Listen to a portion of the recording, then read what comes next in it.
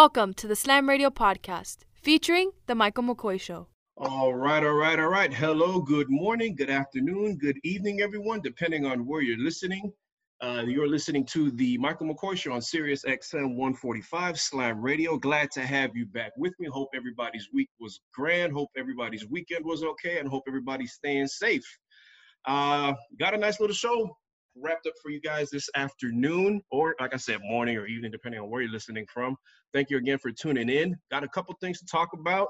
Had a couple things in mind that I really wanted to dig in, and I have a very interesting guest holding on the line that we're going to get to talk about. Get to talk to. I'm pretty sure that Canes fans should know who he is, and if you're a UCLA Bruin, you'll definitely know who he is. And if you follow the XFL and you root for them or watch that league, you'll know who that is too. Ever wonder what happened to the XFL? I mean, the XFL has been in the news lately. Unfortunately, there was a stoppage of play because of COVID back in March. But hey, just a couple of weeks ago, or was it just last week, it's been back in the news. University of Miami's very own Dwayne "The Rock" Johnson got approval to buy the XFL. He was part of a group that included himself and a group from, Red something. I'm pulling it up. Redbird Capital Partners. There we go. But we got Malcolm Bunch on the line. And like I said, if that name sounds familiar to everyone that's a Cane fan, it should. Malcolm was around campus from 2010 to 2014, then ended up taking his talents over to the West Coast to finish out his eligibility with the UCLA Bruins, and he was recently part of the DC Defenders of the XFL. Malk, how you been, man? I'm good, Mr. McCoy. How you doing? Can't complain. I'm glad to hear your voice. Been a while since we've seen each other. How you been? How's everything at home? How's the family? Man, all is well, man. Just like you said, staying safe, families staying safe, so just using wisdom, around this season. I hear you, man. This pandemic that's going around has changed so much. The way of living that we've been used to, we can't be used to that anymore, and we're gonna have to start picking up new habits. And it has people like me kind of paranoid. I don't even know about going back to watching a game or tailgating if we're gonna have a season. Just last week, it sounded like everything was going to be okay. And I'm looking at my Twitter feed right now, and everybody's kind of getting cold feet. All these meetings, we may have a pushback of this college football season. Who knows, man? Thank you very much for joining. I really do appreciate it because I know you're busy. So I just want to get right to it, man, because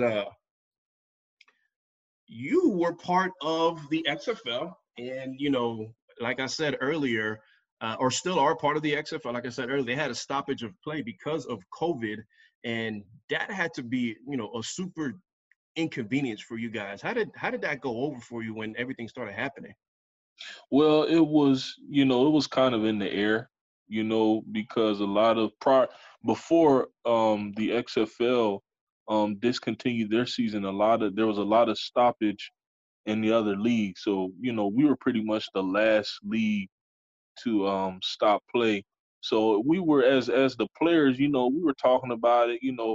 It gave us time to prepare as if Okay. if there was a what if. So we were just continuing what we were doing. We were training, working out, practicing.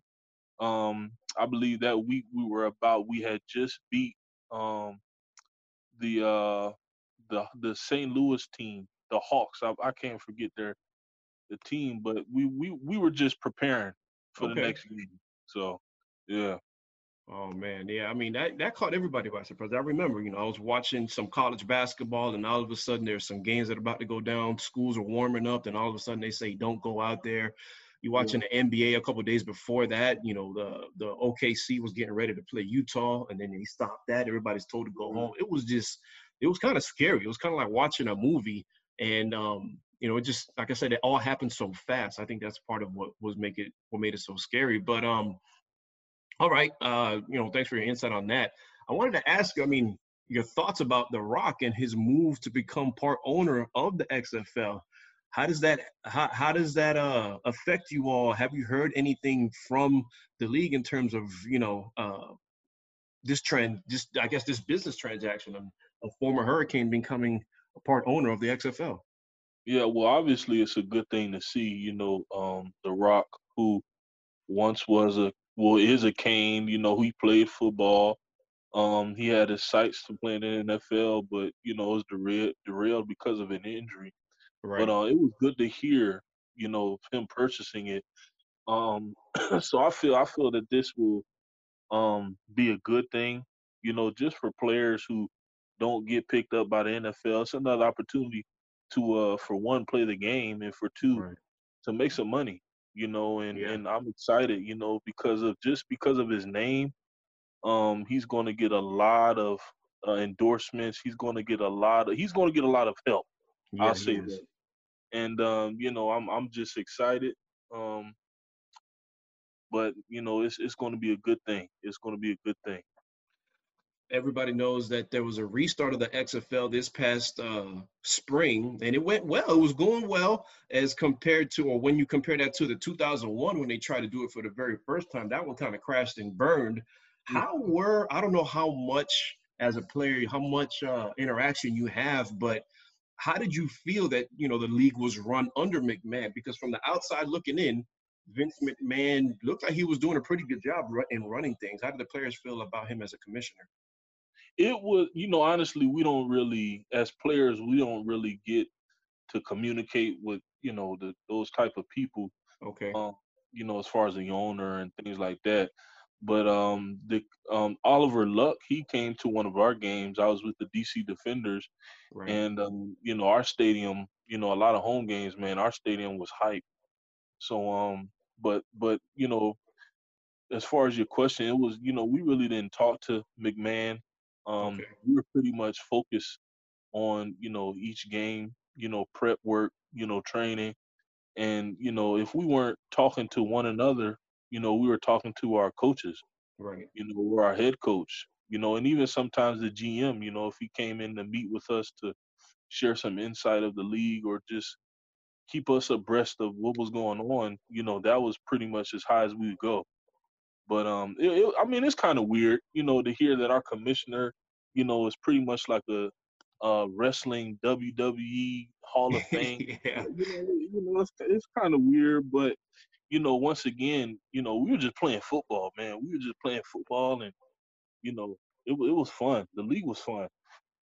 That's good to hear. I mean, it looked fun, and then the thing about it, I think it was perfect timing because it was on air or televised right after the Super Bowl. So people that are football junkies like myself, and you're jonesing and you're missing for some football. The college football's gone. There's nothing Right, going on until April because you got the draft in April. I mean, if people like watching the combine, you got that, but it right, was a quality league. I mean, I was looking at the roster and some names they definitely stood out on your team. You had Scooby Wright, that tight end, not tight end, but that linebacker from Arizona. He was a player in right, college. I remember him, and right. some other notable names. We're talking to Malcolm Bunch, left tackle. Well, actually, you were playing the right tackle, right? I was right tackle. Yeah, I was Right right tackle. tackle. There you go. Right tackle for the DC Defenders.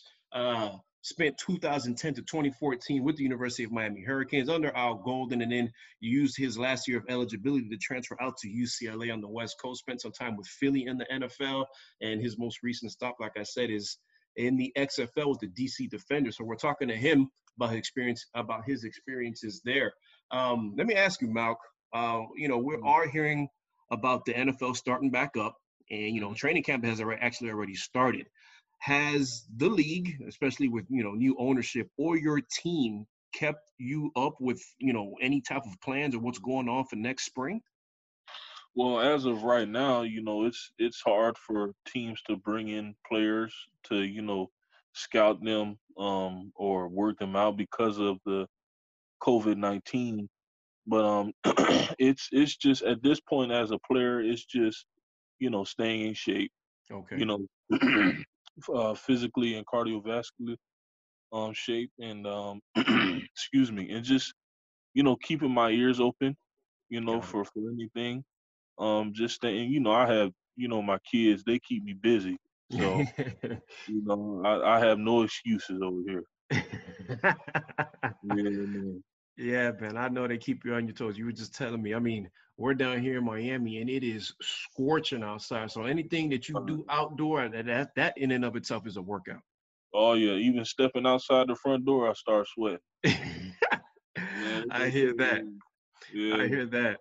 Let me ask you a question. If you did, in fact, get a call from the defenders or the league about starting up on time, Mhm. next February or March, how comfortable are you playing with everything that's going on? I mean, you're seeing players opt out in the NFL and everything like that. How comfortable would you be, or would you even take the opportunity? Well, it's always an opportunity. I'm very fortunate because a lot of people don't get to play at this level. Right. So, obviously, I would converse with my wife and just if I do take it, it's just trusting in God. I And hear even just the daily work, going out to go to work, you know, it's you walk by faith. So, you. Right. you just like I said before, you just use wisdom, just um follow directions, follow protocol with whatever business that you're working with and just, move forward. I hear you, man. I mean, we can football or not, you can get this going to the grocery store if you're not safe, if you're not Exactly. following precautions, going to work. I hear that. What are your Exactly.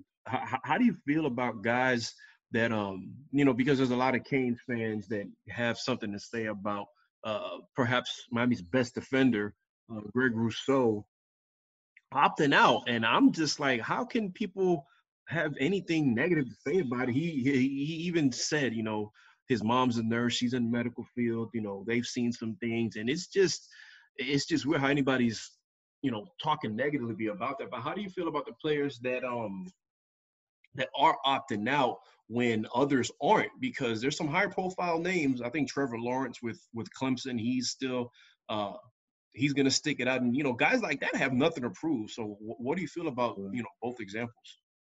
Well, it's a personal decision. Right. It kind of goes back to when they're, making a decision on what college to go to. This would be the college, that they'll potentially be at for 4 years of their life. Yeah. So, but like you said, you have guys who don't need to play, they're pretty much set for the next draft. And then you have guys that still need to prove themselves. So Right. basically it's just just doing their due diligence. Just what do they want to do? They have something to prove or do they not? Are Yeah. they, do they have, some I know some guys have young ones, Yeah. in the household. So if they, if they're taking consideration of that. So it's just a decision, a thought out decision that they have to make.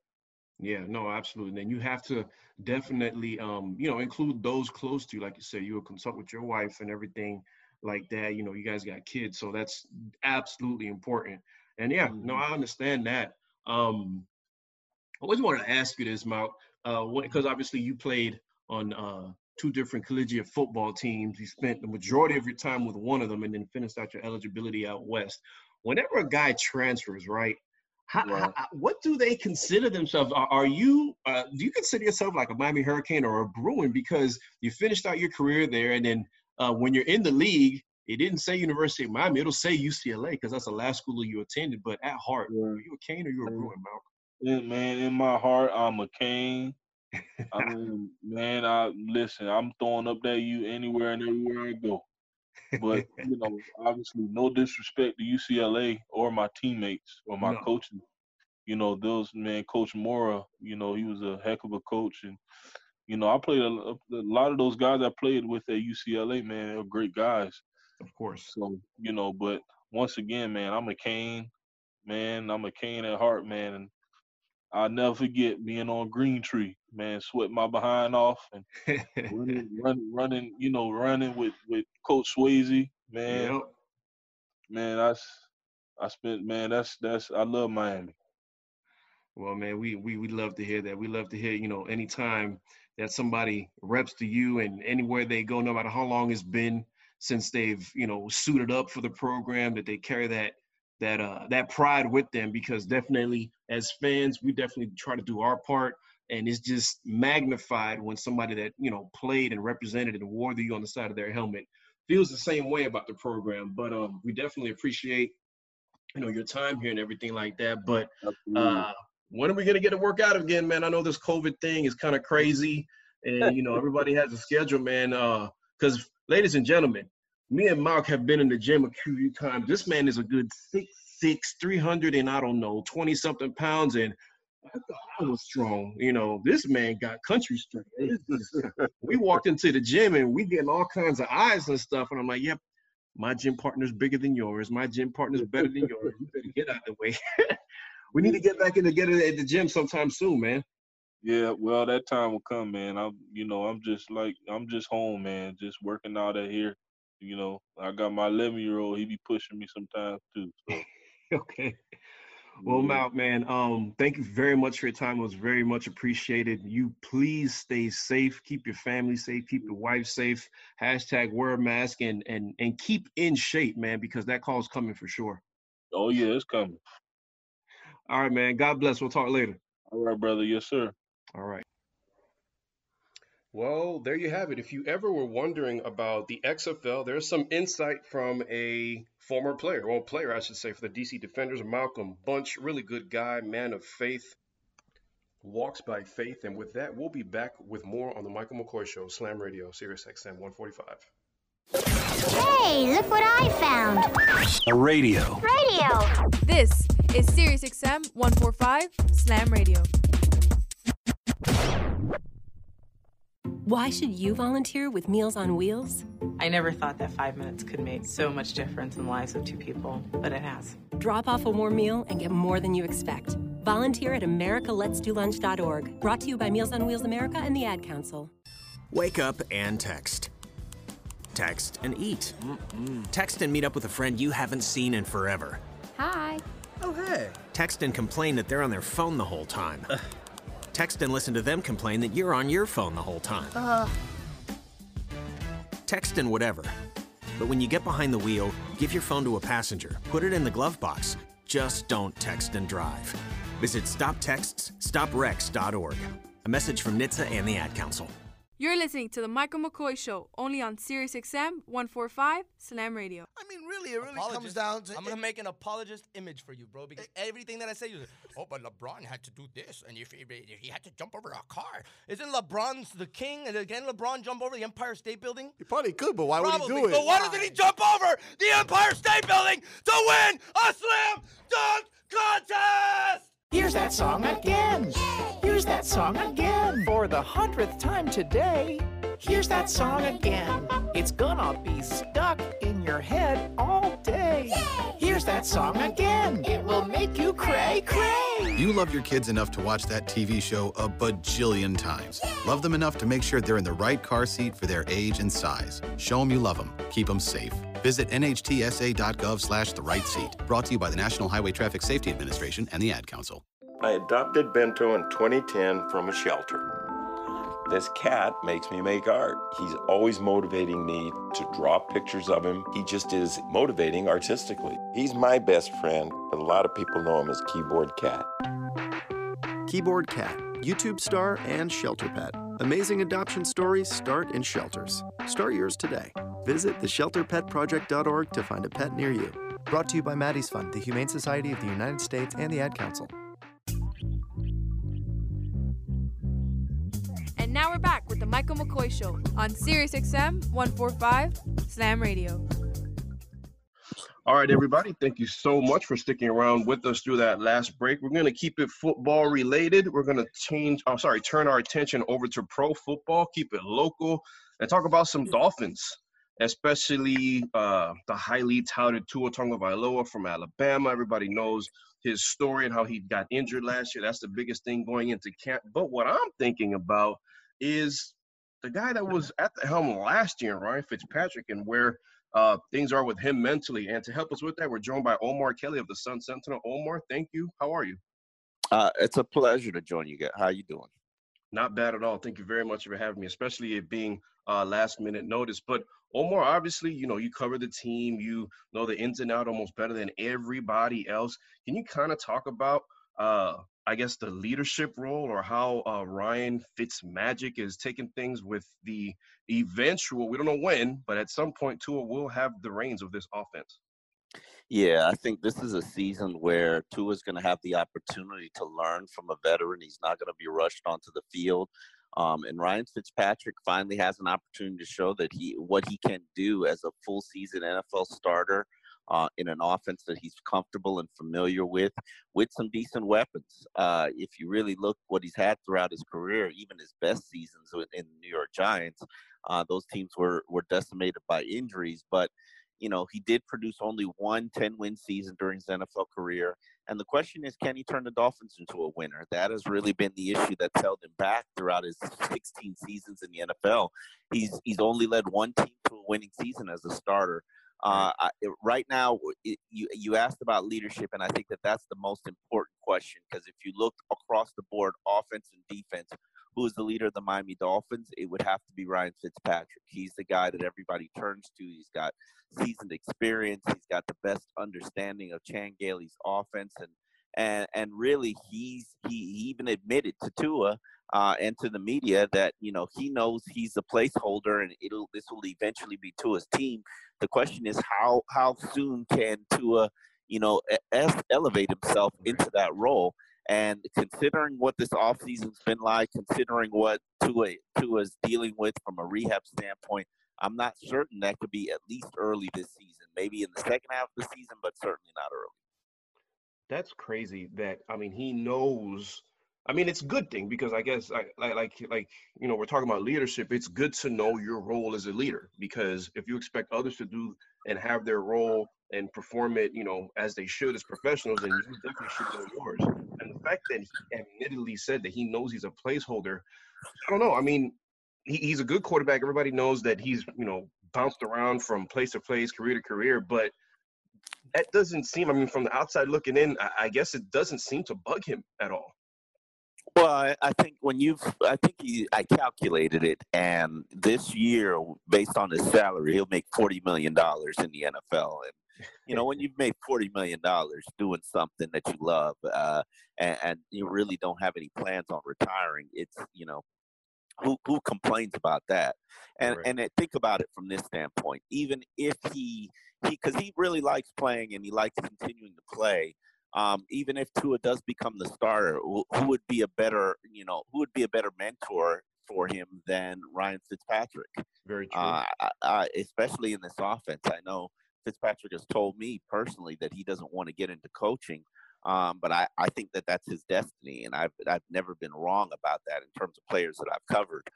They all might say that they don't want to coach, but the ones that I can pinpoint that are destined to be coaches eventually do become coaches, and I think that he will, even though he says he wants to spend his retirement years sort of investing in his wife's desires and dreams, and I could admire that, especially after she's made sacrifice after sacrifice for his career. Right. But he is the leader of this team. He is the individual in this world who knows Chan Gailey's offense the best. It'll be interesting to see how it all comes together and if it all comes together. Okay. Good point. Let me throw a hypothetical at you, because I think that you are probably more prepared to answer this type of question than most others. Normally, when you have a highly touted quarterback that the fans want to see, and everybody knows that the most popular guy on the team is the backup quarterback. So absolutely. Right. Is it going to take an epic which one is it? Will it take an epic failure by Fitz, which I don't think it's going to happen, for Tua to see the field? Will it take doctors saying, okay, he's really, really, really, really ready for him to go? Will it take a 1-loss or 2-loss skid? What will it take for the Dolphins to say, you know what, it's Tua time? I can tell you the exact situation. I think you're going to have to start the season with Fitz as a starter.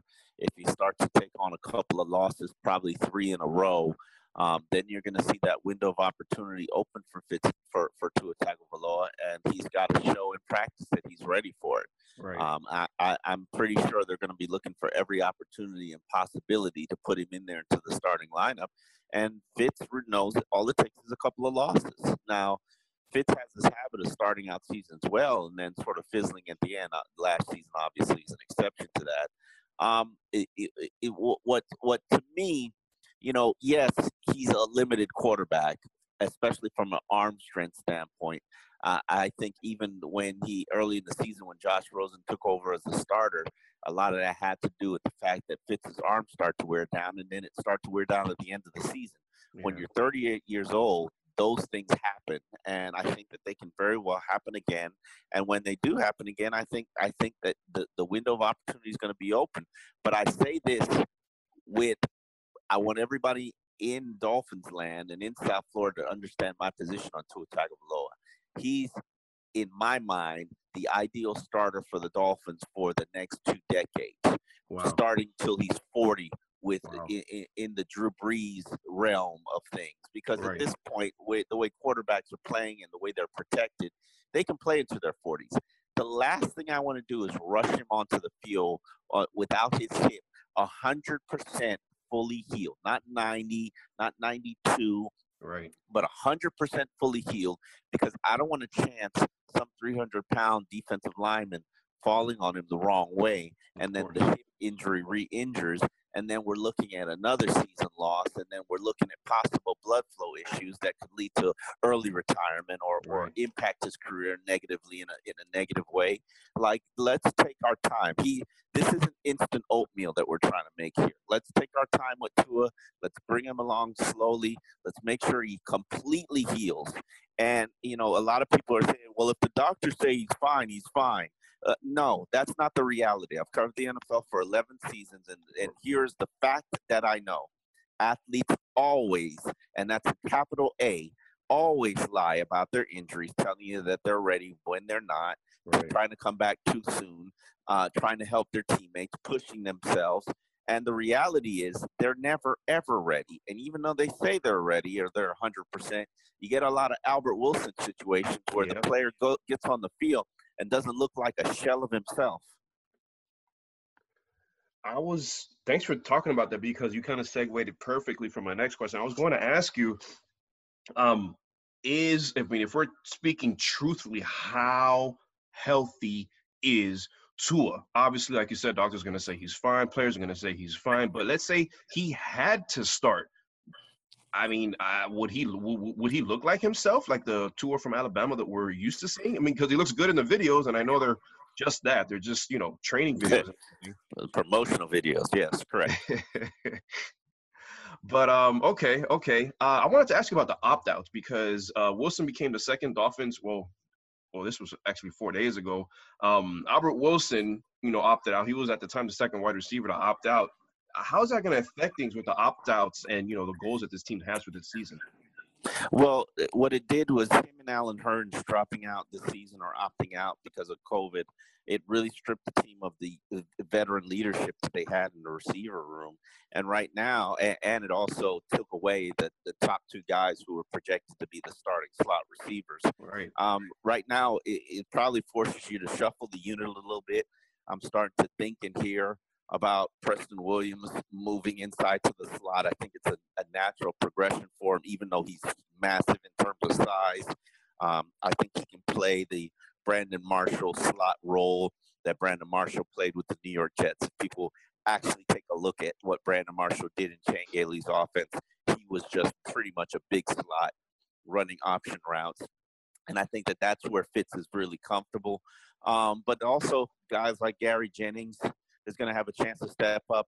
Dolphins just signed 2 players, Ricardo Lewis, who basically was on the team earlier, and then another gentleman, last name of Rogers, who is a starter for the Indianapolis Colts. I can't remember what his first name is right now. But right now you're just adding camp bodies and guys. You really need 10 receivers to even just make it through training camp before you pare the roster down to 5 receivers. But they need to find a starting slot receiver, and then somebody has to step up and be the leader of the unit. Somebody has to step up and be the guy that everybody follows. Obviously, the logical choice is Devontae Parker. This is his 6th season in the NFL. He's got a ton of experience. He had that breakout season last year. But Devontae's quiet by nature. He's just quiet and introvert by nature, and those don't exactly make the greatest leaders.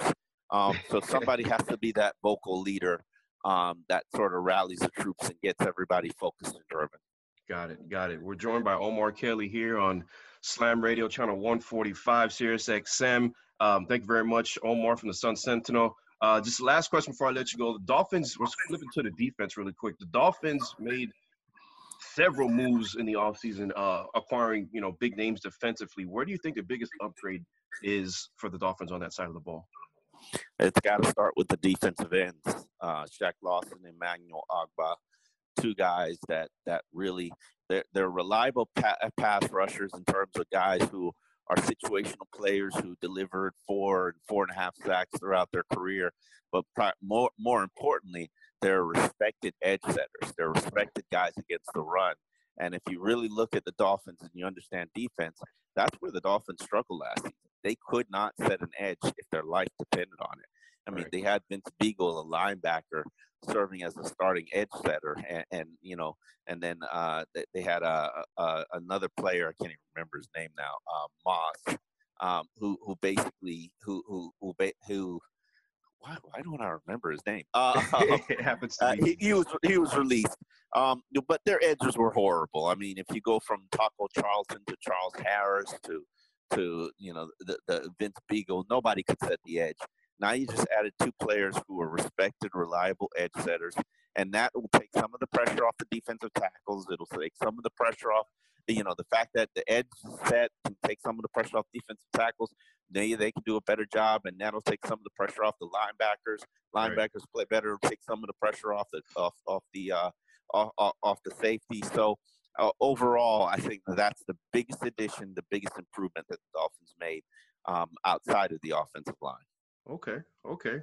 Well, there you have it. In terms of Dolphins news, and everybody, whether you're a Dolphins fans or not, Dolphin fan or not, big time college football fan, everybody wanted to hear about the health and whereabouts of Tua Tagovailoa. Omar, thank you very much again. I know this was super last minute, but I appreciate you making yourself available. No problem, my man. Anytime. All right. Well, you stay safe and hashtag wear a mask. Okay. All right. Thank you. No problem. All right, ladies and gentlemen, you heard it there from the man himself, Omar Kelly of the Sun Sentinel. We'll be right back here on Slam Radio, Sirius XM, channel 145. Keep it locked for the Michael McCoy Show. Hey, look what I found. A radio. This is Sirius XM 145 Slam Radio. 180 over 111, and I had a stroke. 145 over 92, and then I had a heart attack. 150 over 90, and I had a stroke. This is what high blood pressure sounds like. You might not feel its symptoms, but the results from a heart attack or stroke are far from silent. Get back on your treatment plan or talk with your doctor to create a plan that works for you. Go to loweryourhbp.org. Everything's changed. Brought to you by the American Heart Association, American Medical Association, and the Ad Council.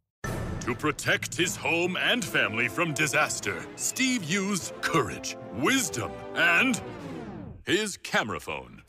That should do it. Way to go, Steve!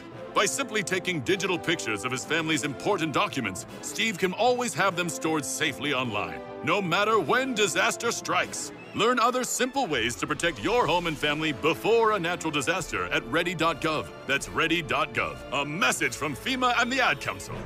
The views and opinions expressed on The Michael McCoy Show are entirely those of the host, guests, and callers and do not necessarily reflect the opinions of Slam Radio. Good morning, amigo. Just the two of us. We can make it if we try. Just the two of us. You and I. Well, you forgot the. Just the two of us. Oh, the two of us. We're building castles in the sky. Just the two of us. Go. You and I. There you go.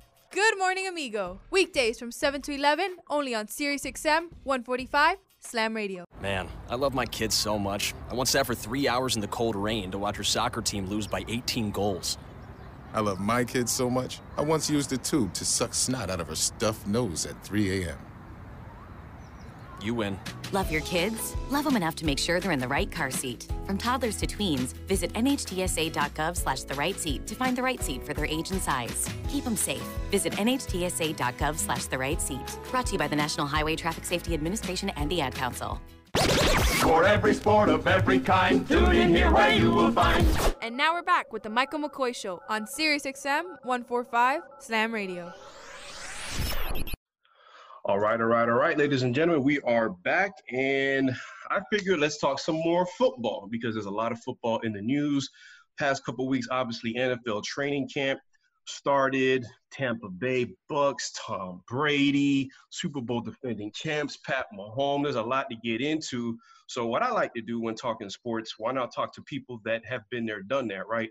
So I have former University of Miami safety LaVon Ponder on the line with us. He's going to help us get into some ins and outs about the season, about the upcoming season, a couple of things to expect, and we'll take it from there. LaVon, how you doing, man? How you been?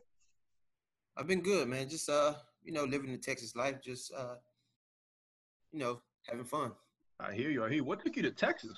I know that you born and raised out here in Miami. Why Texas? It was just slow-paced life, just better living, place to raise a family at. I hear you, man. No, that amen to that. Good answer. No, nothing else to explain other than that. You bring up the family. That's all that's really all you need to worry about. So, all right, man, let's get into it and first of all, thanks for coming on. I really, really appreciate it because I reached out to you last minute and it was like nothing going on your part. I really, really appreciate your availability.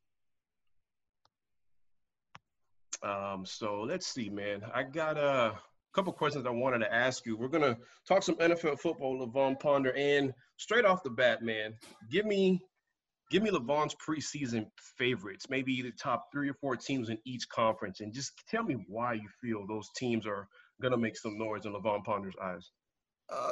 Top 4 teams for me in the AFC is Kansas, not in any particular order, but Kansas City, New England, Baltimore, and my last one is going to probably be a surprise to people, but the Bills.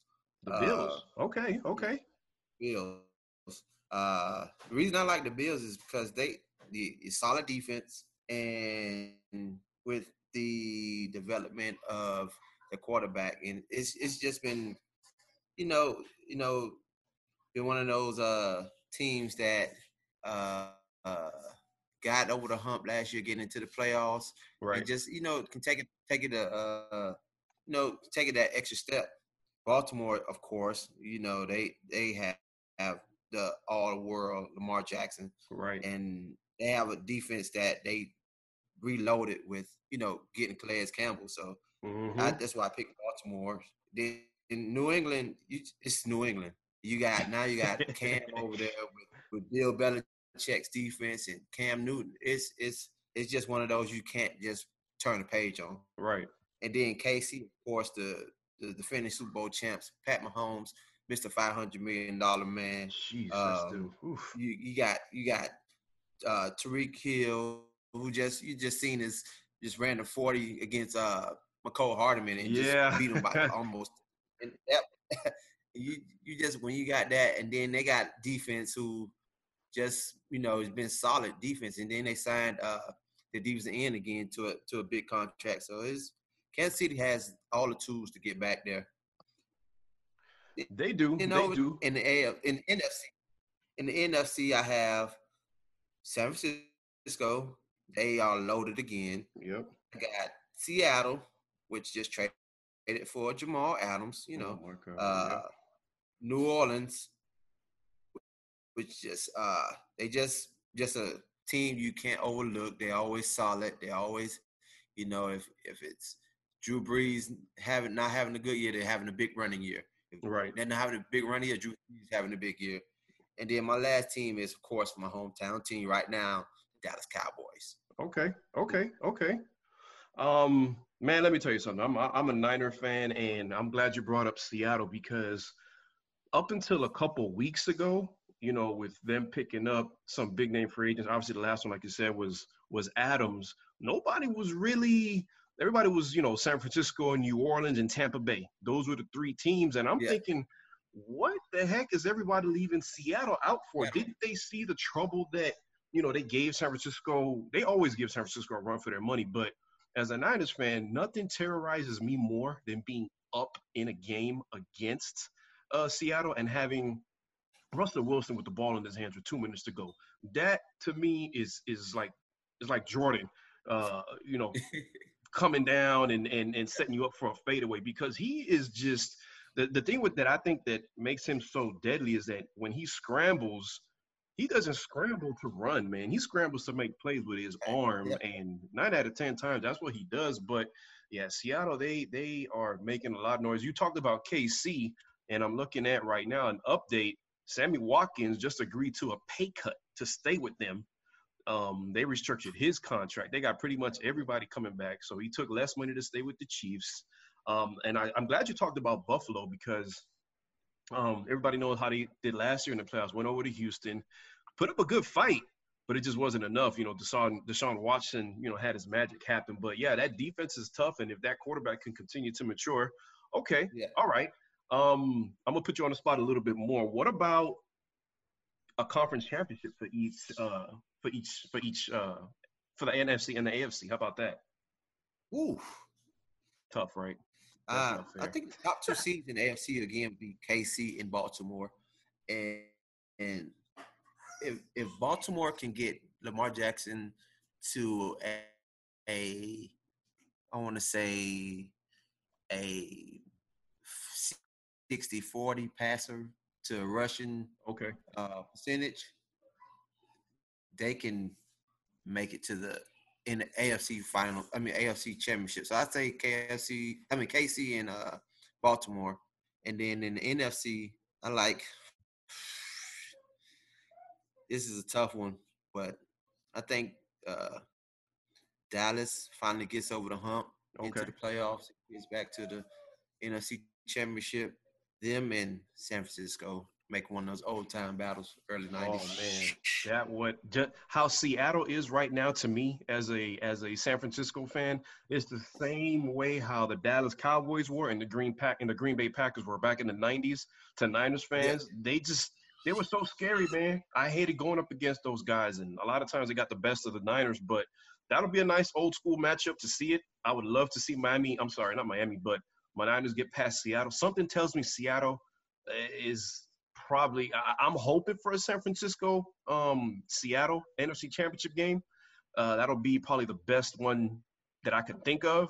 But I'm not sleeping on anybody, man, especially with this COVID stuff. You never know how things are going to happen with whoever country. Hopefully nobody does, man, because that'll be a travesty if, say, you don't see Lamar Jackson in an AFC Championship game because he got COVID-19. That would just – That's the killer right there. Yeah, man. Yeah. Let me ask you something. So as a safety, you played safety, damn good defender for the hometown team, the Miami Hurricanes. As a safety, I'm pretty sure you watch games from the lens of someone, you know, that's played the position. Can you tell me what is it that makes KC and that Pat Mahomes offense so hard to defend? Like I said, I'm a Niners fan. I'm still feeling some kind of way about February and the last 7 minutes that happened in that Super Bowl, because San Francisco pretty much had them bottled up. But when you watch them, what do you see as a former safety? They have no weak links. Their receivers are, you know, you got Sammy Watkins and Tyreek Hill. Which one you gonna double team? Because I seen what Sammy Watkins went off. That was the first playoff game. He went off like 100 and some yards. Yep. And Tyreek Hill didn't even have a big game. And then you got the tight end and then their running back. It's just a very, very solid player and can catch the ball out of the backfield. So, and then Pat Mahomes, he makes plays with his feet and he just extends plays. So it's hard for a defensive back to stay attached for 9 to 10 seconds during a play, because he's scrambling around and made extra room and made extra time to get the ball off. And it's a well-oiled machine.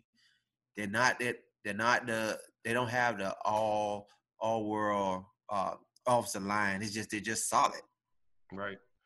No, that when you have a quarterback like Mahomes, who a lot of people consider to be obviously not the greatest quarterback in NFL history, because there's a long way from achieving that, but a lot of people are already saying that he's the most talented, physically talented quarterback that they have ever seen. So when you have that, you know, somebody that touches the ball every single play, you could kind of mask a lot of deficiencies that you have. I'm not calling OKC's offensive line like their Achilles heel, but if there was a low point in that offense, that would probably be the unit that you point to. Yeah. Yeah. I'm looking at their stats right now, and I mean, last year in 16 games, just over 6,000 yards of offense, 380 yards a game total. They averaged 280 in the air, 93 on the ground, and 28 points a game. That's just, I guess that's just recipe to the Super Bowl, man. But to keep that going, tell me a rookie that you're most interested in following. Not one that you necessarily think is going to make the most impact. If that's the case, then fine. But just give me one that you're keeping your eyes on for whatever reason, offense or defense. I go back to my hometown team, Dallas Cowboys, and CeeDee Lamb, because you have already on the team, you have Amari Cooper and Michael Gallup. So it's you have two big time receivers who are, of course, Cooper is all world, Mr. Everything, Mr. NFL, right? And then you have Gallup, who's going to his third year and becoming one of the best receivers in the NFC. So now you add CeeDee Lamb into that mix. Now you got to see where his touches come from, because you still have to get the ball to, Zeke, and then it's just a lot before he really touches the ball, or before he's the number one target. They definitely have a lot of. Go ahead. I'm sorry. Go ahead. It's just kind of puzzling how that's going to come into play. I know. Well, I guess with the league going to a passing league, I guess you can see where his touches can come from. But it's just I just want to see how they get in the ball. That's all. Let's talk about Antonio Brown, man, because again, Seattle, as a Niners fan, I'm thinking, what the hell? I mean, can you guys stop already they just seem to be going after everybody. Seattle and Baltimore have been the teams in the news that are likely landing spots for him. He's already been it's already come out that he will serve an 8-game suspension to start the season. So as someone that has probably dealt with, people that can bring locker room issues into a locker room and maybe not so good for chemistry, from a player standpoint, is he worth the risk? For the vet minimum, yes. Because you can't give him the money that New England and that Oakland gave him and expect him to be your quiet guy in the locker room, because he's already was getting paid $16 million $20 million from Oakland before they cut him, and then New England owed him $10 million, something like that. Yep. You can't invest that much into a guy who you're not expecting to be there, and he's suspended for the first 8 games this year. So it's not like you can have him for the first 8, and it's just for the vet minimum. He's always probably one of the best receivers in the last 20 years to ever play the game. Right. So, but if I can invest a vet minimum into him, maybe 1.5, maybe 2, with incentives added in to make it 2, that's no problem. I throw that at him. Okay. Now, I mean, because I'm a big believer in chemistry, and that's like a huge thing to me.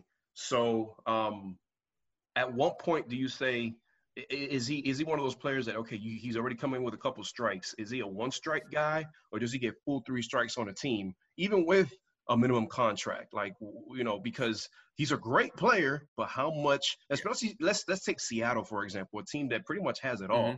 Do you put up with his BS for however long just to get that ring? Or is it like, you know what, we got what we need, he can make us better, but we're not gonna put up with his bull crap? 1 strike and he's out. 1 strike and he's gone, because you already he showed the track record of not being able to be a guy who I guess has good attitude, great positive attitude while he's in the locker room. So 1 strike for me is enough. Oakland gave him 20 strikes, if you ask me. Yeah, they did. The foot issue, the helmet issue, the not showing up issue. It 1 strike, that's it. Okay. Yeah, I'm following that, man, and I'm hoping, because Pete Carroll, he's somebody that's known to take gambles on guys. We've seen it. Josh Gordon, you know, a whole bunch of other names, and he doesn't mind taking that on. And kind of like Bill Belichick taking on guys, you know, with a history, Randy Moss, obviously Antonio Brown, and but we'll see, man. We'll see. I'm hoping that he gets a chance because I'm believing. Well, this won't be his second chance. It'll be kind of like his 22nd chance, but we'll see, man. Not for the damn Seahawks because I'm terrified of them. Like I said, I'm a Niners fan, and just it can't get any worse. But we're gonna keep this conversation going on the other side of the break, ladies and gentlemen. Thanks for tuning in to the Michael McCoy Show, Sirius XM channel 145 on Slam Radio. Keep it locked. We'll be right back. This is SiriusXM 145 Slam Radio. Why should you volunteer with Meals on Wheels? I'll come to the door with one meal and I'll walk away with a full heart. Drop off a warm meal and get more than you expect. Volunteer at americaletsdolunch.org. Brought to you by Meals on Wheels America and the Ad Council. The Alzheimer's Association and the Ad Council present the story of Tom and Levi. Tom is the smartest man I know. He's been a professor at 2 major universities, been a teacher for over 40 years. One day, he told me that he was having problems in his classes. I think one of the students had asked the question and he didn't remember the answer. And I also noticed that he was letting his class out earlier than they were supposed to let out. And he was telling them that he was doing it as a favor to them, but I think in reality, he just wanted to get out of there. I was really starting to worry because I saw something was wrong. Levi and I talked about how it would change our lives, but he was there beside me, and my love for him was just immense. When something feels different, it could be Alzheimer's. Now is the time to talk. Visit alz.org/ourstories to learn more. A message from the Alzheimer's Association and the Ad Council. We'll be back with the Michael McCoy Show on SiriusXM 145 Slam Radio. Good morning, amigo. Hey, man, look, if they pick up Tua Tagovailoa too, I'll be fine with him. But I'm just looking. I'm looking at the different angles. It doesn't. You call him that. I call him Tagovailoa. Whatever you want to call him. Listen, I don't know if they're 100% sold on Tua Tagovailoa. Tagovailoa is the next quarterback of the Miami Dolphins. How can you get that name so perfect? Tua Tagovailoa. Tua? I can't do it. I'm done. Tagovailoa. Tua Tagovailoa. Tagovailoa. Tua Tagovailoa. Tagovailoa. Tua Tagovailoa. Tagovailoa. See? That sounds much better that way. Good morning, amigo. Weekdays from 7 to 11, only on SiriusXM 145 Slam Radio. Text and work. Text and pretend to work. Text and act surprised when someone calls you out for not working. Who, me? Text and whatever, just don't text and drive. Visit StopTextsStopWrecks.org. A message from NHTSA and the Ad Council. And now we're back with the Michael McCoy Show, only on SiriusXM 145 Slam Radio. Thank you very much, ladies and gentlemen, for keeping it locked right here on Sirius XM channel 145 Slam Radio. I'm your host, Mike McCoy, on the Mike McCoy Show, and I'm here with special guest LaVon Ponder. We're just chopping it up, talking some sports. Why not? And I wanted to finish talking about the NFL before we talk about some NBA bubble basketball really quick that's going on in Orlando. But, LaVon, I wanted to ask you really quick, man, in terms of – because there's a bunch of storylines coming into the 2020 season. COVID, we just talked about Antonio Brown, what the KC Chiefs are going to be doing as defending champs. There's a lot what Seattle's doing in the offseason in terms of all these pickups. If you had to pick an intriguing storyline that catches your attention the most heading into the season, which one is it? Because for me, it's a pissed-off Cam Newton trying to prove everybody wrong. What about for you? Mine is who can overcome the hurdles that COVID brings. Yeah. Like we know when you get COVID, it's 14 days. Yeah. So that's 2 weeks of a season. Yeah. So who can overcome those hurdles? And what if you got 2 big games that week, those 2 weeks that you are out of? Like we said earlier, Lamar Jackson's not playing, or Pat Mahomes is not playing because they have COVID. Can you overcome those hurdles?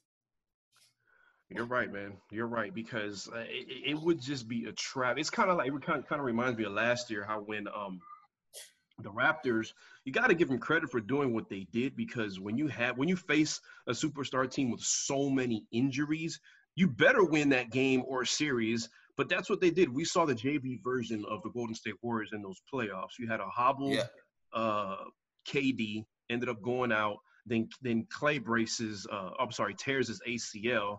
I think Iggy wasn't full time, and whatever. Like I said, they did what they had to do. But that's a perfect way to segue into our next segment. And ladies and gentlemen, the finalists were announced for the NBA awards. We're talking the top 3 for the MVP, Most Improved, Sixth Man, Rookie of the Year, Defensive Player of the Year, and Coach of the Year with LaVon Ponder. We're going to see what he thinks about all of those. Thanks for tuning in to the Michael McCoy Show. So first things first, top 3, the finalists for the MVP. I think everybody already had an idea who they were going to be. But if LaVon Ponder had to narrow down and the season ended right now between Giannis, Harden, LeBron, who's LeVon giving that MVP trophy to? Giannis. Okay. He's playing with all-star and Chris Middleton, but not a superstar like what LeBron has in AD and what James Harden has in Russell Westbrook. So I have to give it to Giannis, and his team is number 1 in the East playing without another superstar. Agreed. Your good point with his support and cast, because not that it's a bad one, but like you said, he's not playing with LeBron James is probably playing with a guy that's a top 5 player in the NBA. You can argue that Harden is doing the same thing, playing with the top 5 or at least top 10 player in Westbrook, a guy that averaged a triple-double for 3 consecutive seasons. I mean, that's video game numbers. That doesn't even make sense. But Giannis, man, the thing about Giannis that I like, he's playing as if there was no break in NBA basketball. He literally picked up right where he left off from, and he's being a leader, man. I like his game a lot because his jumper, although it's not super duper consistent, it has improved. The consistency of his jumper has improved. I see people trying to lay off of him, and he's kind of making them pay. So I hope that continues, especially in the 7-game series in the East. We'll talk about KD later, but KD has the Bucks coming out of the East and playing the Clippers in an NBA Finals. But let's move on to the Most Improved. You got Bam Adebayo, who is just Mr. Do-It-All for the Miami Heat, Luka Doncic for the Mavs, and Brandon Ingram. A guy that I feel that the Lakers gave up a little bit too soon on, but they kind of had to make that trade to get AD. Who's your most improved out of those 3? My most improved is Bam, but I like Luka because he's a superstar. But my most improved is Bam. Bam is. I remember I seen a tweet where him and D-Wade was going back and forth. Where he told Dwayne, "Watch, I average 16, 10, and 5." And D-Wade was like, "Nah, you may be 13, 8, and 3." Yeah. But Bam is averaging 16, 10, and 5. Yeah. I saw that tweet and I was like, wow, talk about keeping your end up with a bargain. He called it out, numbers for stat, that's exact. I hope that Wade didn't lay no bet down and put no money down because he damn sure going to have to pay up on that. Don't lose it. Yeah. Bam is, how can you not root for the guy? This is a guy that when he was drafted, I think almost everybody said, who? I know I was one of them. Yeah. And it's just this. I hate this. Go ahead. I'm sorry. Go ahead. I'm a regular season college basketball guy. I watch regular season college basketball. So I saw Bam Adebayo. He was one of those guys. He was just a hustler, man. He was, up there. He was just a hustler, and I just knew. Certain guys you can tell when they get to the NBA, he's going to have an NBA game. Like college game doesn't fit a lot of people, but they can translate the game to the NBA. He was one of those guys, I thought. Okay. Well, good eye. I'm glad we're talking hoops and you got an eye for that because we got a lot more to cover. But yeah, I hate that category, and I'm going to tell you why. There's a lot of people obviously that can vouch for most improved, but what I hate about it this year is that Luka is on there. To me, Luka is the most skilled and most talented player in the NBA, in the entire league. Did you see that pass the other night between the legs? I did. Well, listen, when you can make, what is it, a half-court shot or a full-court shot, whatever he did when they first got to the bubble, I think he kicked it like a soccer ball. He kicked it into come on, man. That dude can do it all. He's a shooter. That step back is probably the best step back in the league. Can get to the hole, can shoot, willing passer, and he's not a terrible defender. I don't care what anybody says. He's not a terrible defender. No, and the thing is, he's only gonna get better. That's the scary part. That's the scary part, man. That's scary. But yeah, Bam, I can see him winning that. I can see him winning. It's going to be between he and Luka. Well, Brandon Ingram can make a case for that too. And like I said, I think the Lakers gave up on him a little too early, but they had to do what they had to do to get AD. I probably would have made that trade too. Sixth man of the year, you got two Los Angeles Clippers in the mix in Montrezl Harrell, Lou Williams, probably going to take votes away from each other. And then you got Dennis Schroeder from OKC. I have to admit, I haven't seen much of either of these teams, but if I had to take a guess, I'm going to take the guy that's coming off the bench and scoring points, which is Lou Williams. I don't take Lou Williams. I take Dennis Schroeder just because he's on a team, OKC, who wasn't even picked to be in the playoffs. No, they weren't. Good point. They were great point. Picked to have a lottery pick and probably top 5 pick because they lost 2 superstars in Paul George and Russell Westbrook, but to be the 6th man on the team that's going to the playoffs that wasn't originally set to be in the playoffs by all of the national writers, that's amazing. No, you're right. You're right. He's obviously taking notes from one of the best to ever do it in Chris Paul, which, by the way, I consider even still. Now, there's a difference because when I say this to people, they kind of go crazy.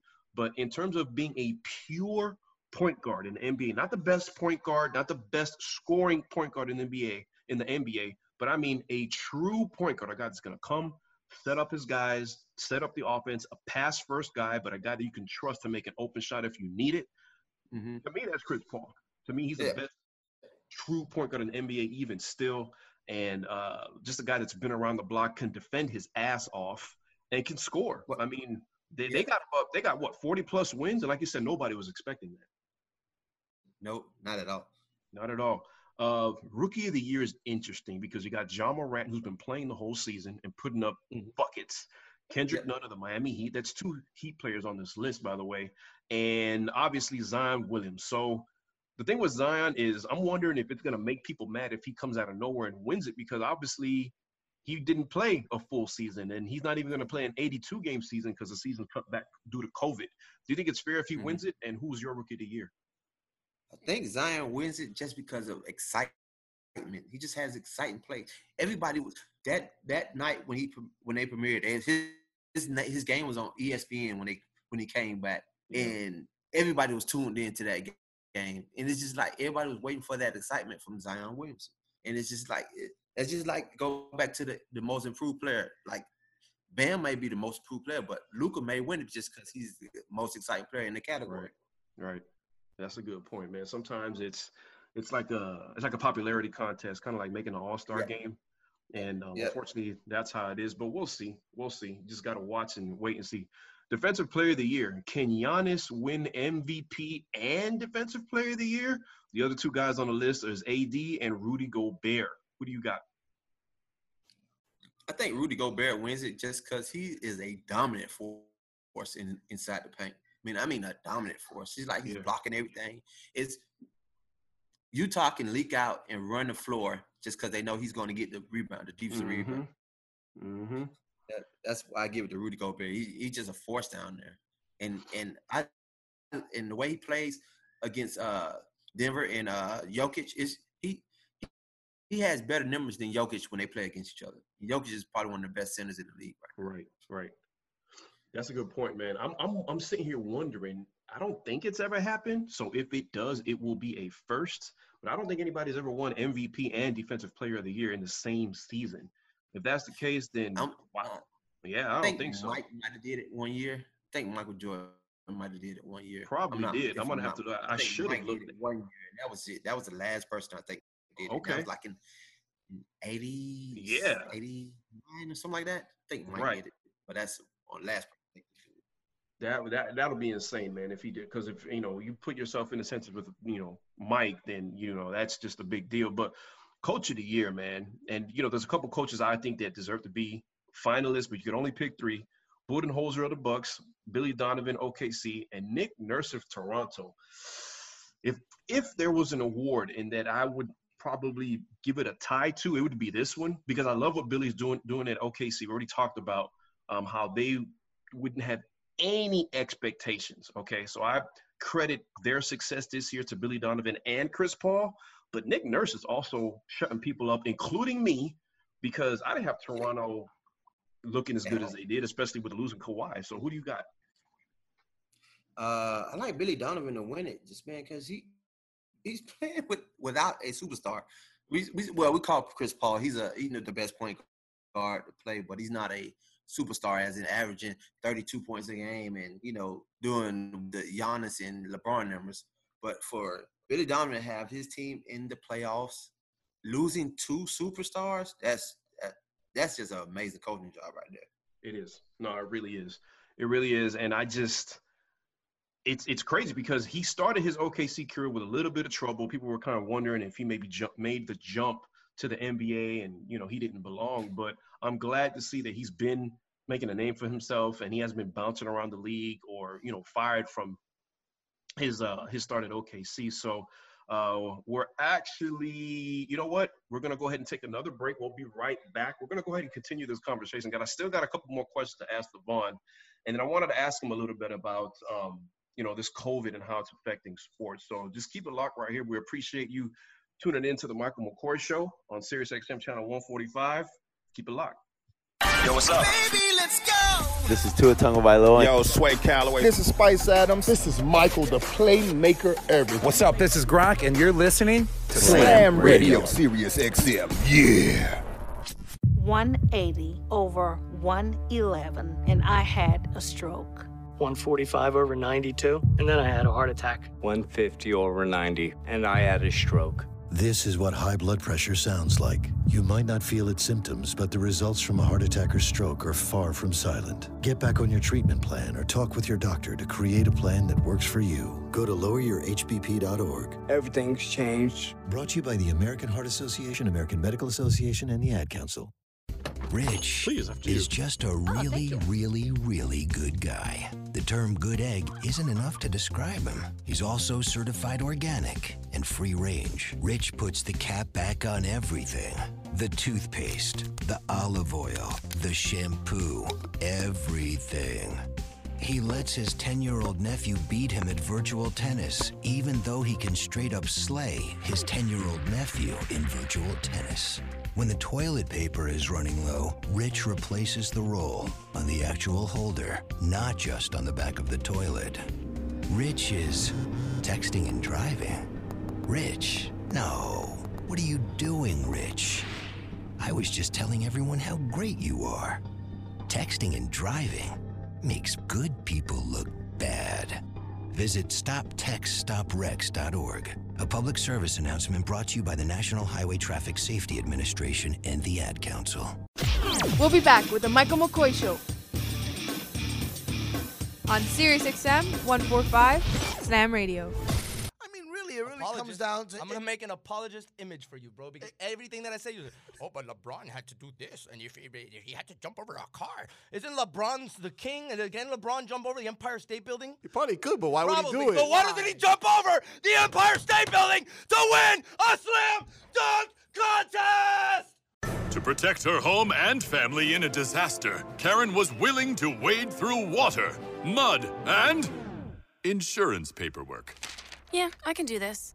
You go, Karen! By simply understanding and updating what her insurance covers and doesn't cover now, she'll be better prepared no matter when disaster strikes. Learn other simple ways to protect your home and family before a natural disaster at ready.gov. That's ready.gov. A message from FEMA and the Ad Council.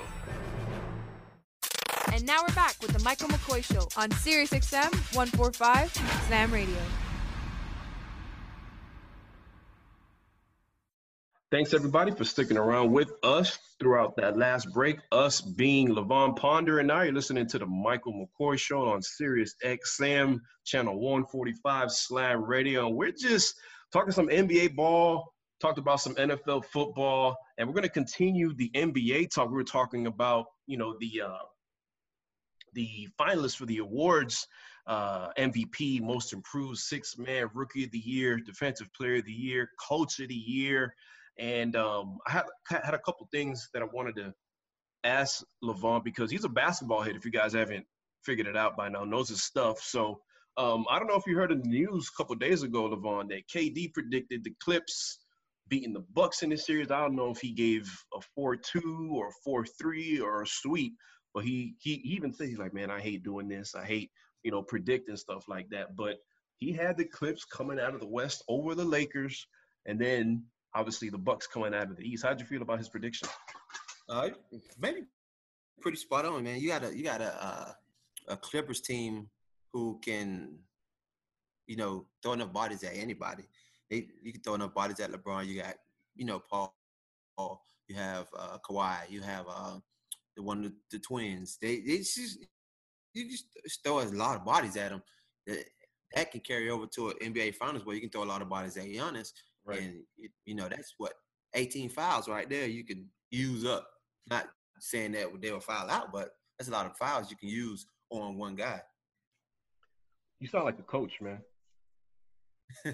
You sound like a coach. Did you hoop back in the day? I know you didn't hoop at UM, but actually, coming out of high school, I had an offer to play ball at Clemson and then NC State, and I had a only basketball scholarship, basketball only scholarship for Elon to play at Elon. So wow, yeah, man, I was pretty good hooper back in my day, man. When I came out of high school, my junior year in high school, I was MVP of state finals. We scored 49 points. State finals. I had 25. So I had no idea. I was a basketball head. Okay, yeah. What position did you play? I was shooting guard, man. Actually, when I was at Miami, Ryan Moore was there. And Ryan Moore was All-American basketball player, and it was like, man, why you and Ryan ain't just play basketball? Y'all good at basketball. Like, man, but hey, when you only grow to be 6 foot, sometimes those hoop dreams go away.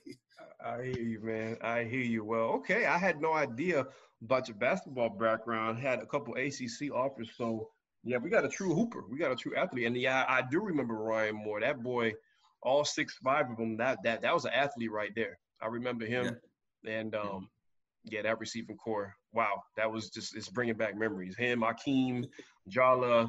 Wow, I'm just taking it back. So, okay, all right. I was just wondering because, like I said, you sound like a coach. This man has to have some basketball background, but there you go, ladies and gentlemen. Levon Ponder, the basketball player. All right. But, yeah, going back to what KD was saying, I hear you, man, because the Clips, they're just deep. They're so deep. And then, of course, Doc has been there, done that. I love the perimeter defending that they have between somebody that's going to get under your skin and just make you want to punch them, basically. Pat Beverly, you got length between, you got length between Kawhi and Paul George, and then Montrezl Harrell's going to come off the bench, do his thing. Yeah. I don't know. They just that's a team that to me doesn't have any ego. One of their hidden gems is JaMychal Green. He can defend, he can shoot. It's a gem that they have that hasn't even been talked about a lot, and that's him. And JaMychal Green, the starter, but he's overshadowed because you got two superstars and two great bench players. But yeah, that's one hell of a point. That's one hell of a point. And to me, I've been saying it for a long time. I think one of the keys to winning, especially in this NBA where there's a bunch of it's like positionless basketball, which Coach Eric Spoelstra has kind of made a thing. You got to have guys that can do not necessarily everything, but a lot of things. You got to have interchangeable parts. And the best example I can think of is a team that a lot of people consider to be one of the best of all time. And, the Golden State Warriors, you got a guy like Klay Thompson who can defend 3 and 4 positions, but he is a marksman as well. When Sean Livingston was on there, he, to me, was an unsung piece on that team because how many 6'7", 6'8" point guards do you see that still post up on offense? You don't see that. Yeah. He just created a lot of mismatches, man. Obviously, they're shooting, Draymond, and another piece that I liked, when they won their first championship was David Lee. These are all guys, interchangeable parts that you can switch defensively with those guys. You don't have to fight for it. You can switch and – the Clippers have that. They really do. And I know the Lakers is a popular pick for a lot of people, and I get it, but I got the Clips. Yeah, I like the Clippers too. I had my predictions of the Lakers, Lakers and Bucks, but the way the Clippers just play the Lakers seem like they can't figure out the Clippers. It's just crazy how they can't just like figure out like what defense they're gonna throw at them, how they're gonna defend them. It's crazy they can't figure it out. And if there's anybody that you want going up against LeBron James head to head in the final, it's Kawhi. That's how I see it. But all right. Another thing that I wanted to bring up and ask you, keeping it NBA related, was about the Dubs, man, because we talked about it, and it's funny because I'm a Bulls fan, so I've been watching basketball completely as a fan the past couple of years, because my Bulls, it's just ridiculous how they play like they don't even belong in the league right now. So everything is an unbiased view for me from teams that have made the playoffs. And so last year in the NBA final, I was really upset to see how things went down with the Dubs, because like I said, they were fielding a team that it was their JV squad. So I think people are forgetting about them, man, because when they come back, I think that people think they're going to be a shell of themselves. If Clay is healthy, if Steph is healthy, Dre's healthy, that was the team. Those three have been there from the beginning, starting it off, and they're probably going to have a top 5, top 10 pick. What do you see them as when they come back healthy? Do you think they're going to be a player and a contender? Yeah, they are. You got two of the best shooters in the NBA ever with Clay and Steph. Is Splash Brothers. Then you have Draymond coming back, who's a physical guy who can get under people's skin. Then they picked up his name from Minnesota. Wiggins, yeah. Wiggins. They picked up Wiggins, and he's a defensive player, a guy who can play. And then what I think they can do is in the draft, if you can get up high enough and pick up the kid out of Memphis, who James, Wiseman. I can't forget his last name. Wiseman. James Wiseman. Just pick him up as a center for that team who can, a big guy who can run the floor and do everything. They will be back in the picture faster than anybody ever. I'm glad you said that. I'm glad we agree about that, man, because I'm just thinking, like, did anybody forget about the best shooting tandem that anybody has ever seen? Hello. I mean, they started this whole shift of how basketball is played now. Everybody's shooting threes and everything. So that's crazy, man. They made Houston change there. It made Houston change how they recruit. I mean, not how they recruit, but how they how they sign players. Houston they have everybody in their starting lineup. They did. They don't have anybody over 6'8". You get rid of a guy, what's his name, the center that they traded away. I'm drawing a blank right now. But we know who I'm talking about. And so you just get rid of a rim protector, which is nuts. And I wasn't a fan of that, because in my eyes, the NBA has changed a lot, but something that will never go away, especially in the playoffs, you win with three things. You win with half-court offense, defense, and rebounding.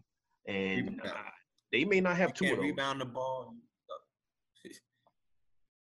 Just think about how many extra shots the Dubs were getting back in 2018, 2017 playoffs, just on extra offensive rebounds because Draymond was tapping something out, or KD was tapping another ball out.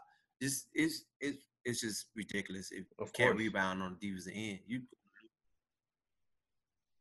I hear you, man. No, I hear you. You're preaching to the choir, because, yes, all this new age NBA stuff, it's fun to watch. I get it, but fundamentals will never go away. Fundamentals will never go away. And if you have somebody that is fundamental, it'll beat a lot of the highlight plays, because nobody practices that anymore. Nope. Nobody does. I always tell everybody, football and basketball, they're not very high-skilled games. If you know how to dribble with your right hand and shoot the ball, you can play in the NBA. It's not as simple as that, but that's break it down into simple terms. It's not a high-skilled game. Not like golf where you have to take a swing. If you don't swing right, your ball goes off to the right, or your ball goes off to the left. It's not, not highly skilled like that. Oh man, don't ask me about golf because like I said, we were talking off air before, before recording on here, and you take me to top golf, I'm not good for anything. I will make your team. But I wanted to ask you, man, just really loosely, is LeBron James still the best player in the NBA? Him and Giannis are tied right now because Giannis he's a guy who can dominate a whole game. I just watched the game. He had 5 fouls. He had 5 fouls, and he came down the court twice. Did 2. He came down the court one time, spent, dunked. Came down the court the next possession, spent and dunked again. It's like, how can you let a guy who has 5 fouls go right to the lane without nobody or no extra help? Because he has 10-foot retractable arms. That's why. That dude, Yeah. A friend of mine made a really, really, really good comparison. Giannis Antetokounmpo is to the paint what Steph Curry is to three-point shooting. If you get that boy even 8 feet away from the basket, it's a wrap. It's a wrap. You can't guard him. I remember one play, he took 3 dribbles from full court, 3 dribbles, and laid the ball up. I said, what? I looked at the play like 4 or 5 times. He took 3 dribbles, full court, and laid the ball in. That's impossible. We would do, in high school, we would do layup drills where we had, it was a time drill going to have full court. It was like 8, 9 dribbles for everybody. But 3 dribbles is ridiculous. That's how much ground he covers when he's dribbling the ball. That's not fair, man. It's not fair. He literally is a creative player. That's the 7-footer that you would make an NBA Live that could shoot, that could dribble, that could dunk, that could jump. That's him. Yeah. That's him. Switching gears, man, we're going to talk about some college football, and it's kind of been a roller coaster ride for college football fans because when COVID came out, I'm thinking, man, we're not going to have football. Then, a couple months go by, things starting to look better. We're having camps, and I'm thinking, okay, schedules are released. We're going to have some football. All of a sudden, it's like you turn the corner, sources. I'm reading this article right now on ESPN.com, Power 5 conferences talking about no fall football. And in the very first paragraph reads as follows. Commissioners of the Power 5 conferences held an emergency meeting on Sunday as there is growing concern among college athletics officials that the upcoming football season and other fall sports can't be played because of the coronavirus pandemic. Talk to me, Levon. Tell me what to think of all of this, because it's just I personally don't think that football should be played. It's too much of a health risk, but then you got money involved too. Yeah, it's just like any industry, losing $1 billion will cripple the industry, but losing $1 billion plus being on top, getting sued for another $1 billion will definitely cripple the industry. So they can't, getting all those lawsuits handed against you, it's very, very, very tough for them to make a decision on to play or not to play. And with college football, there's not a bubble like how the NBA has right now, or that the NFL can provide for their players if they wanted to. Right. You got college kids who going, they go from practice to the dorm room, and ain't nobody there to not let them go out of the dorm room. They going out of the dorm room. So it's true. You can't contain the outbreak of COVID. No. College kids. It's hard to tell adults to put on a mask. It's hard to tell adults to maintain social distancing. And so, you can't, do that to a bunch of, college teenagers aged 18 to 22 to say, it's just going to be hard, man. It's going to take a lot of self-discipline. It maybe can happen, but you have all the, if you're an 18-year-old kid, you're going to college, you have, you're single or whatever. If you have a girlfriend back at home, but she's not there in college with you, you got, hey, this pretty girl here on college. Hey, man, hey, you don't know who she's been around that had COVID. So now you got COVID because you messing with her. It's just a lot of variables that can't be, handled. A Big Ten official confirmed to ESPN that no official vote took place, but one athletic director from the Power Five said, quote, "It doesn't look good." And, you know, Trevor Lawrence already came out and said that they want to play. He wants to play. Guys want to play. But there's a point here that I saw in the article that said here, the MAC, the Mid-American Conference, became the first, FBS league to cancel fall sports, including football. And so all it takes is one. That's normally because that's kind of how it happened with the beginning of COVID. It just took one league to do it. The NBA was the first, and then it was kind of like a domino effect because that's just the way it is. So I know the MAC is the MAC. They're not Power Five, but definitely if the Big Ten says, okay, we're not doing football, you're not going to have football. The other four conferences are not going to say, okay, you sit this one out, we'll play. Mm-hmm. No, it's going to be tough, man. You can't control that variable of who they're around, who the players are around. If you get an outbreak on a team, that cripples the whole team. Yeah. I didn't see outbreaks of the flu or, a flu or a stomach bug on a team that caused, the whole team to be down for a week of practice. And it's crazy. That's horrible, man. I don't know what it's going to do.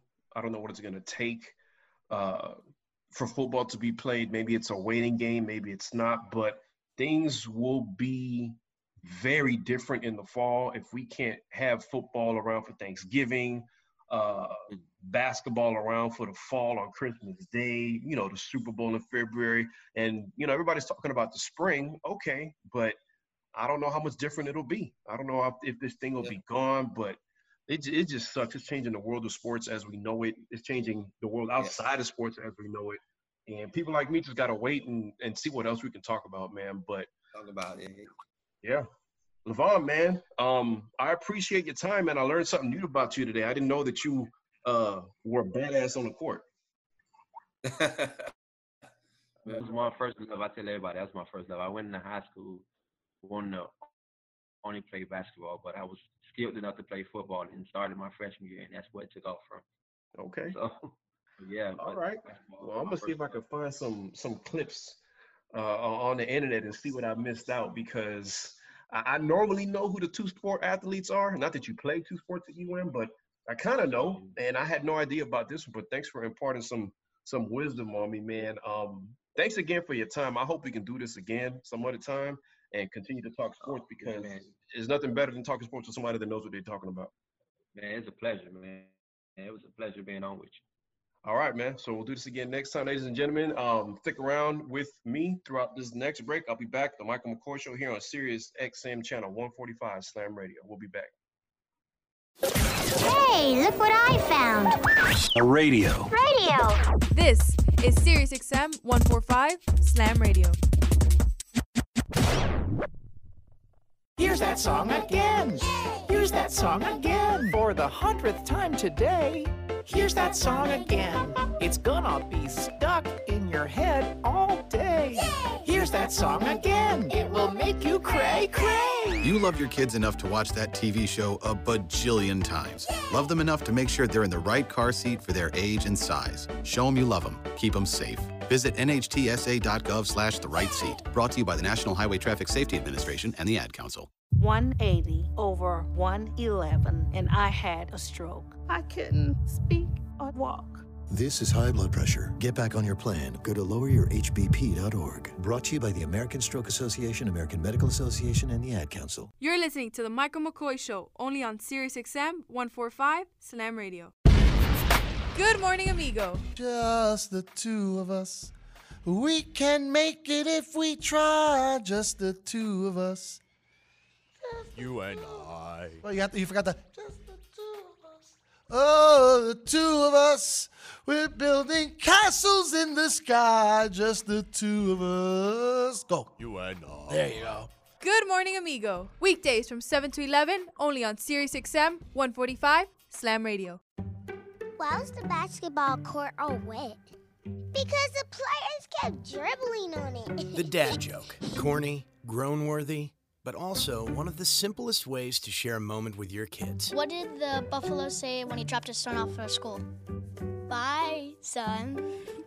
So take a moment to make your kid laugh, because dad jokes rule.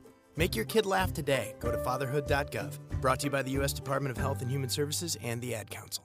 The views and opinions expressed on The Michael McCoy Show are entirely those of the host, guests, and callers and do not necessarily reflect the opinions of Slam Radio.